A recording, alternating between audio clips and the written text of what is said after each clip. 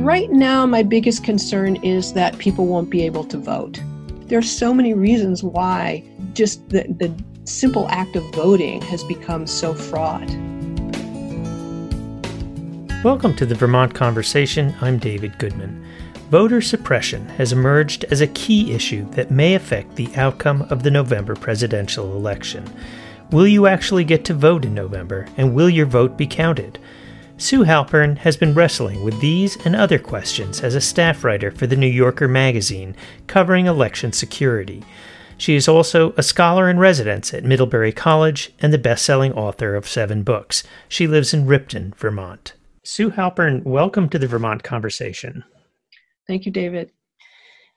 How worried are you about the November 3rd election? What scale are we working on? Can we say 11? Very worried. I mean, there's so many things to worry about. I mean, it's very, very hard not to be worried. And, let me count the ways. There are just too many. So let's start with number 1. What's your biggest concern? Right now, my biggest concern is that people won't be able to vote. There are all sorts of reasons why that might be true.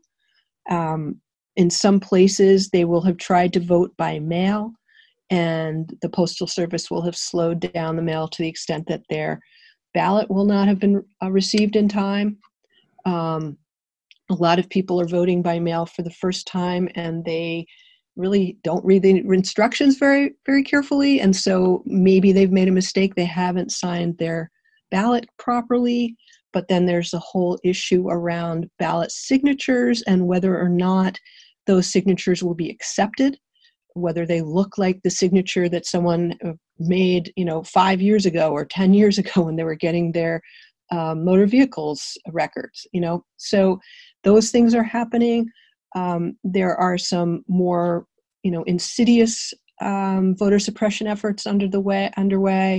And then, we've got these long lines. We've got places where polls have been closed. We have Donald Trump and his minions talking about having, armed people at polls to make sure things are going well on their behalf. I mean, there's so many reasons why just the simple act of voting has become so fraught. So, of these, which has the potential to have the biggest, to actually change outcomes in swing states? Well, that's a really good question, and I'm not sure anyone knows exactly the answer to that. But, one of the things that we saw was the last time around, we know that when the Russians were poking around in our election systems, they were very interested in our voter registration databases.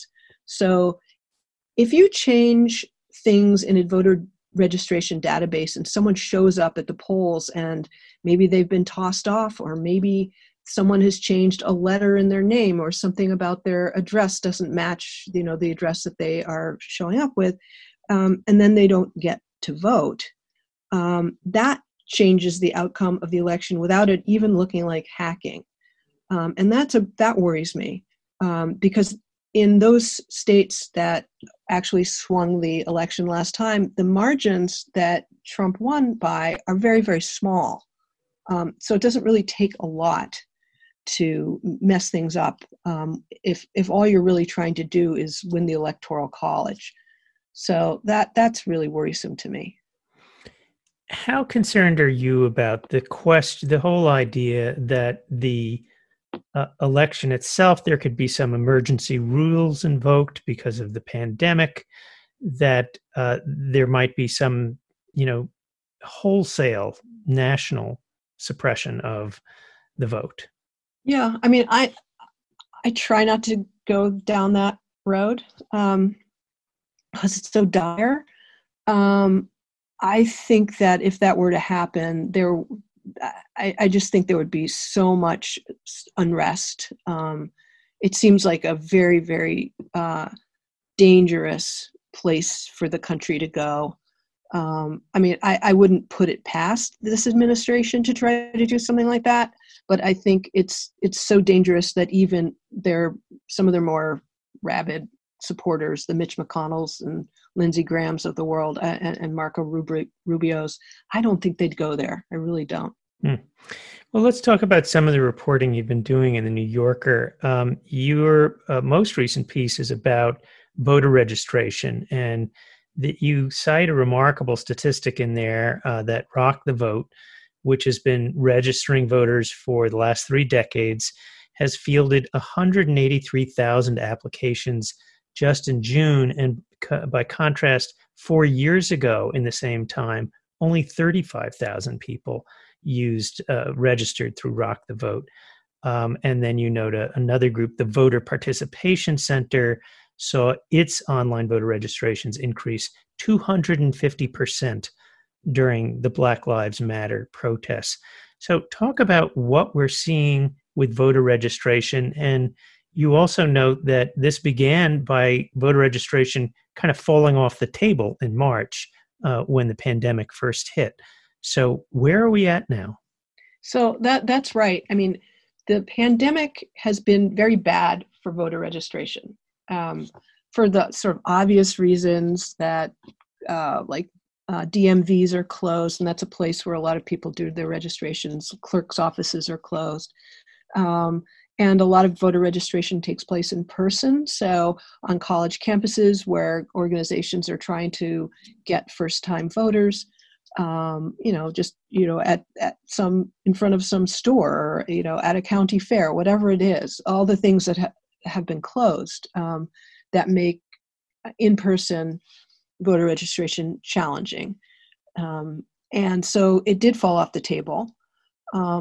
But what happened in June was that there were the Black Lives Matter protests, and a certain number of people understood that would be a great opportunity to get people to sign up to vote, and not just there, but to put out that message that, if you care about racial injustice, if you care about the way this country is going, then go out and register to vote. So there was a lot of messaging that was going on at that point, and I think people were really so keyed in to the political stakes. And typically it's right now, it's like September, October, when the biggest voter registration drives are taking place, but it looks like the biggest ones are going to have happened in that June period. Now, it's not just progressive activists who are registering to vote. Republicans have their own voter reg drives going on. So what do we know now about who's registered more new voters? So that's actually a really, really hard question to answer. And the reason why it's a hard question to answer is that, believe it or not, something like 60% of people who register to vote, who have the opportunity to say whether or not they want to affiliate with a party, don't. So most people will register as either unaffiliated or an independent. And then a lot of states don't actually require anyone to designate whether or not they want to be affiliated with a party. So we don't really know what it means. When we look at the numbers, I mean, we can see like how many Democrats and how many Republicans and that sort of thing, but it's not necessarily all that telling and all that meaningful. So we don't know. From some of the people that I've been talking to, it sort of depends on the state. And it's even they who do voter registration have a kind of a challenging time to figure that out. But another way to look at it is not to look at party affiliation, but to look at who is actually registering. So are they young people? Young people tend to be Democrats, tend to be more progressive. Are they people of color? In most instances, not all, obviously, this is not a monolithic block, but in general, the assumption is made that most of those voters are more progressive and not Republicans. So it really depends on how you're looking at the electorate and who these people are in terms of demographics and other identities, and that way you can sort of make some assumptions about who's registering to vote. I think one of the things that's really interesting right now is that the youth vote, getting young people to register this time around is very successful. Historically, young people don't vote. I think we're going to see something very different this time. So let's talk about that a bit. That has been just a head-scratching phenomenon, the incredibly low level of voting by young people. And very little seems to change that. So what could change it, or what is changing that? And what has it been? I mean, as I recall, it's something like 25%. It's very low of eligible young voters actually vote. So what's making a difference now? There are some really very active voter registration organizations that are focused exclusively on signing up young people, and that in and of itself is good and interesting. But the fact is that the conversion rate between signing up and actually voting is also very small. And so one of the things that's going on right now is that these organizations are gathering the kinds of data that under other circumstances I might be writing about. Surveillance is another thing that I write about, but they have really good data in which they are getting back in touch with people who have registered and telling them, like, okay, very specifically, here's where you need to go if you're going to go on election day. Here's what you need to do if you want an absentee ballot. And then following up and following up and following up literally until election day, and calling them up and saying, or sending them a text message and saying, okay, go to vote. Here's where you need to go, and then getting data back from them. And so some of these organizations, very particularly one called Next Gen America, are getting a conversion rate of about 80 or 81%, which is very, very high. Rock the Vote is getting a very high conversion rate, as is the Voter Participation Center. So they're using the data that they're getting, and using a lot of the technology that we have at our disposal to do the next steps to get people from signing up to vote to actually going to vote. You mentioned surveillance, and I should just pause and say that if you're just joining us, you're listening to the Vermont Conversation, and we're talking with Sue Halpern. She's a staff writer for The New Yorker, and she's been writing quite a lot this year in particular on election security, voter suppression. She's also a scholar in residence at Middlebury College. So a recent piece that you wrote talked about the Trump voter app, the Trump campaign app. Talk about what happened after you downloaded the Trump app on a burner phone. Yeah, this was really kind of interesting. So I knew I didn't want to put it on my phone because I knew that then I would for sure get a lot of messages. That wouldn't have been so terrible. But the app is a really active surveillance tool on the part of the campaign, and they're very upfront about it. So I knew that, and I didn't want to put it on my phone. But the weird thing that happened was about 2 days after I put it on this burner phone, which I had purchased with a credit card, so my name, and I had used an email address that I only used to sort of conduct commerce, so not my regular email address.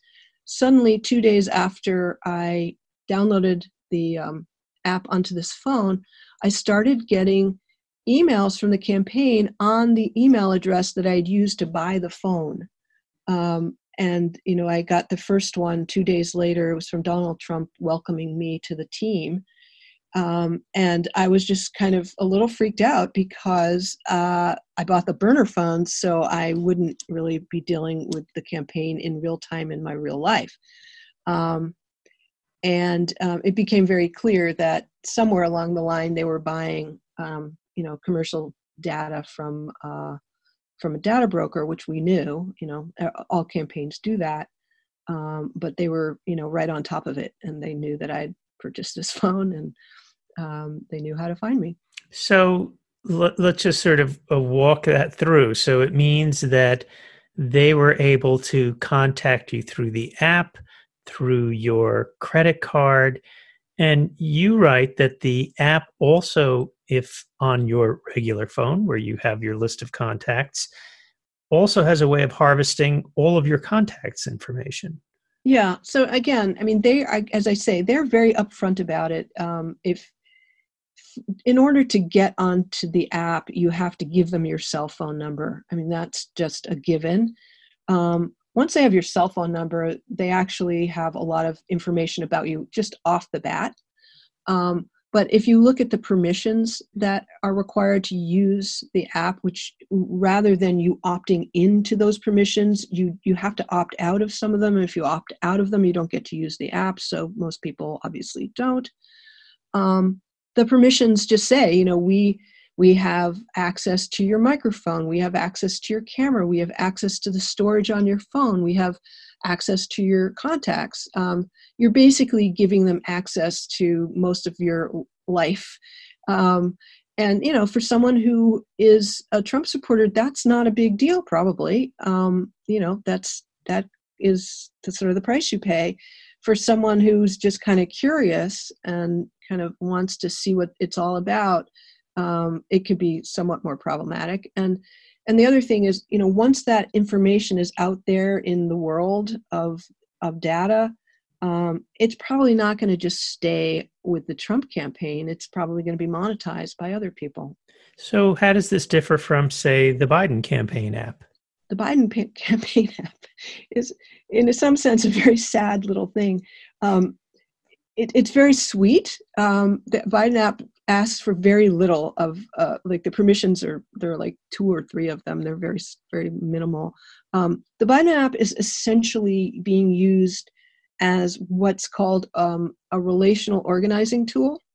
And what that means is that it's for you, the user, to get the information and then get yourself in contact with the people in your address book as you so fit. You can give the campaign some access, but they're not going to get in touch with those people. They get back to you. And let's just say you have like 5 friends in Michigan and 6 friends in Wisconsin and, 5 friends in Pennsylvania in these swing states. They might get back to you and say, hey, you told us that, David and Sherry and this person and that person live in Wisconsin. Here's something you can send to your friends about what's going on in Wisconsin. So it puts a lot of the agency back to the person who has signed up to participate. But it's a very different animal than the Trump app, which is essentially a data mining operation. One of the other things you're writing about right now is the effects of Facebook and other social media, and how they have essentially been bad actors, particularly as it relates to election stuff. So bring us up to date on what Facebook is doing. I know they've announced a suspension of political ads just prior to Election Day, but how do we make Facebook less bad as part of the election? Wow. There's a question. How do we make it less bad? The problem is that we don't have a lot of control, if any, over Facebook. It's Facebook that has to make decisions about its own responsibilities, which it's unlikely to do, except to the extent that they feel pressure from outside sources, and to some extent that works. It has worked in the past, but it's always reactive. Facebook doesn't sort of go out of its way to do anything to protect democracy or promote, accurate information, unless it's pushed to do that. So, I mean, the extent to which anything could change, it will come from a kind of public pressure that is the only thing that seems to inspire them to do anything differently than they're doing. Is it helpful that they're no longer going to run political ads in the week before the election? Okay, sure. But, maybe they shouldn't have been running political ads ever, because we know one of the ways in which they discuss political ads is to say that they really don't have any ability or any need to moderate those, to essentially look at them and decide whether or not they are good actors or bad actors. And so, Facebook political ads have been very, very dangerous because they're very good at disseminating information that's untrue. And one of the things that's very dangerous right now is if, let's just say for argument's sake, you put some information in a political ad that's not true, that could have an impact on how people or where people show up to vote or when they show up to vote. Potentially Facebook could say, well, I'm sorry, it's a political ad. We don't really, take responsibility for those. So it's a conundrum because they run these ads. They've decided that they don't have any reason to look at them in terms of their accuracy, and then they just go out and circulate, and then people get bad information and they act on that.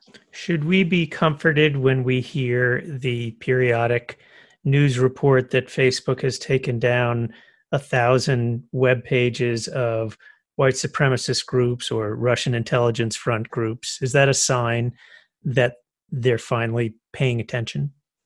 They are paying attention intermittently, but one of the things that happened with I think this is correct. You can tell me if I'm wrong, but with the Kenosha situation where the young man came with his rifle and he shot a bunch of people, and that was essentially a product of some Facebook pages, and when Facebook was told that you allowed these militias to proliferate on your platform, they said, oh, well, the problem was that the content moderators were not in this country, were not in the United States, and so they didn't really look at that and understand what it was. So if we're outsourcing content moderation to people whose cultural references are not consistent with ours, we're already in trouble. And so, it's great that Facebook takes down things that are dangerous and that could have an effect on, people's lives or effect on our political system. That's all good. And we should be applauding that, but it's really a little bit, the finger in the dike kind of problem. Let's talk a little bit about vote by mail. And a few things come to mind. One is, has Trump's ranting against vote by mail, is it going to have the unintended effect of suppressing Republican votes? But the other thing is, we seem to be tiptoeing towards this precipice where we're really hoping it's just going to work out that millions upon millions of mailed ballots are going to arrive at places that are accustomed to fielding thousands, not millions. So what are your thoughts at this moment on where we stand with vote by mail and what's about to happen? Well, it's interesting. I just read a couple hours ago that the Democrats who had been kind of promoting vote by mail, and mostly because of the pandemic and wanting people to stay safe, are now kind of walking that back and trying to get people to vote in person. So it's a complicated situation. It is possible that the vote by mail rants, which, by the way, were just full of disinformation, will have an effect on Republican voters, only because most people who vote by mail, and if you had to break it down between the parties, it was more likely to be a Republican than a Democrat. So to the extent that is true, that could make it more or less likely that you'll have Republicans voting by mail and maybe then not voting at all. I think it's all speculative. We don't know. The problem of election officials having to field thousands of ballots when maybe they only fielded hundreds of mailed-in ballots is concerning.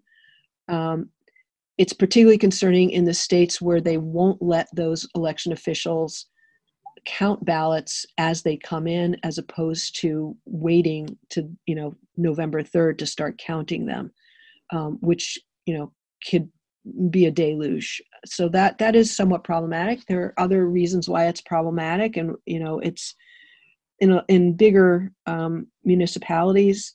You need high speed scanners to get through all of those ballots, and it's possible that those municipalities didn't have the funds to get those scanners, so that will slow things down. And then we have this whole other problem, which is the slowdown of the Postal Service, which means that ballots might not arrive on time. We have some jurisdictions where they have to be postmarked by the right day, but we also have post offices that don't postmark anything. It could be a big mess. And I do think that more people are thinking about voting in person than voting by mail now. They might have been thinking of getting absentee ballots before, but now it's more likely that they're going to vote in person. I saw today long lines in Cayuga County, Ohio, where early voting just started, and the line was, probably a mile or two long. It was very, very long. We've seen those lines in Virginia where there's early voting. So, we don't know what's going to happen, but we do know that historically voting by mail is safe, and we have 5 states that do it exclusively and do it well. Finally, we've been talking about the potential problems with voting. Are there good changes that are going to result from what we've had to do because of the pandemic? That's an interesting question. I think that to the extent that more people will vote by mail, and if we can get that sort of sorted out in terms of numbers, in terms of volume rather, and in terms of sort of the equipment that we need to process that, I think that could be a good, potentially a good outcome. I actually think this is maybe the first election in which so many people are thinking about voting and understanding what voting means, and understanding that democracy doesn't work unless they participate. And I think, if nothing else, and that is, an incredibly important place for us to be as a country. I think if that's the outcome of this, then we're going to be in a better place. If not, in a month, then in 4 years. Okay. Well, Sue Halpern, I want to thank you for joining us on the Vermont Conversation. Thank you, David. Take good care. Sue Halpern is a staff writer for the New Yorker magazine who writes extensively on voting security, and she's a scholar in residence at Middlebury College. I'm David Goodman. Thanks so much for listening.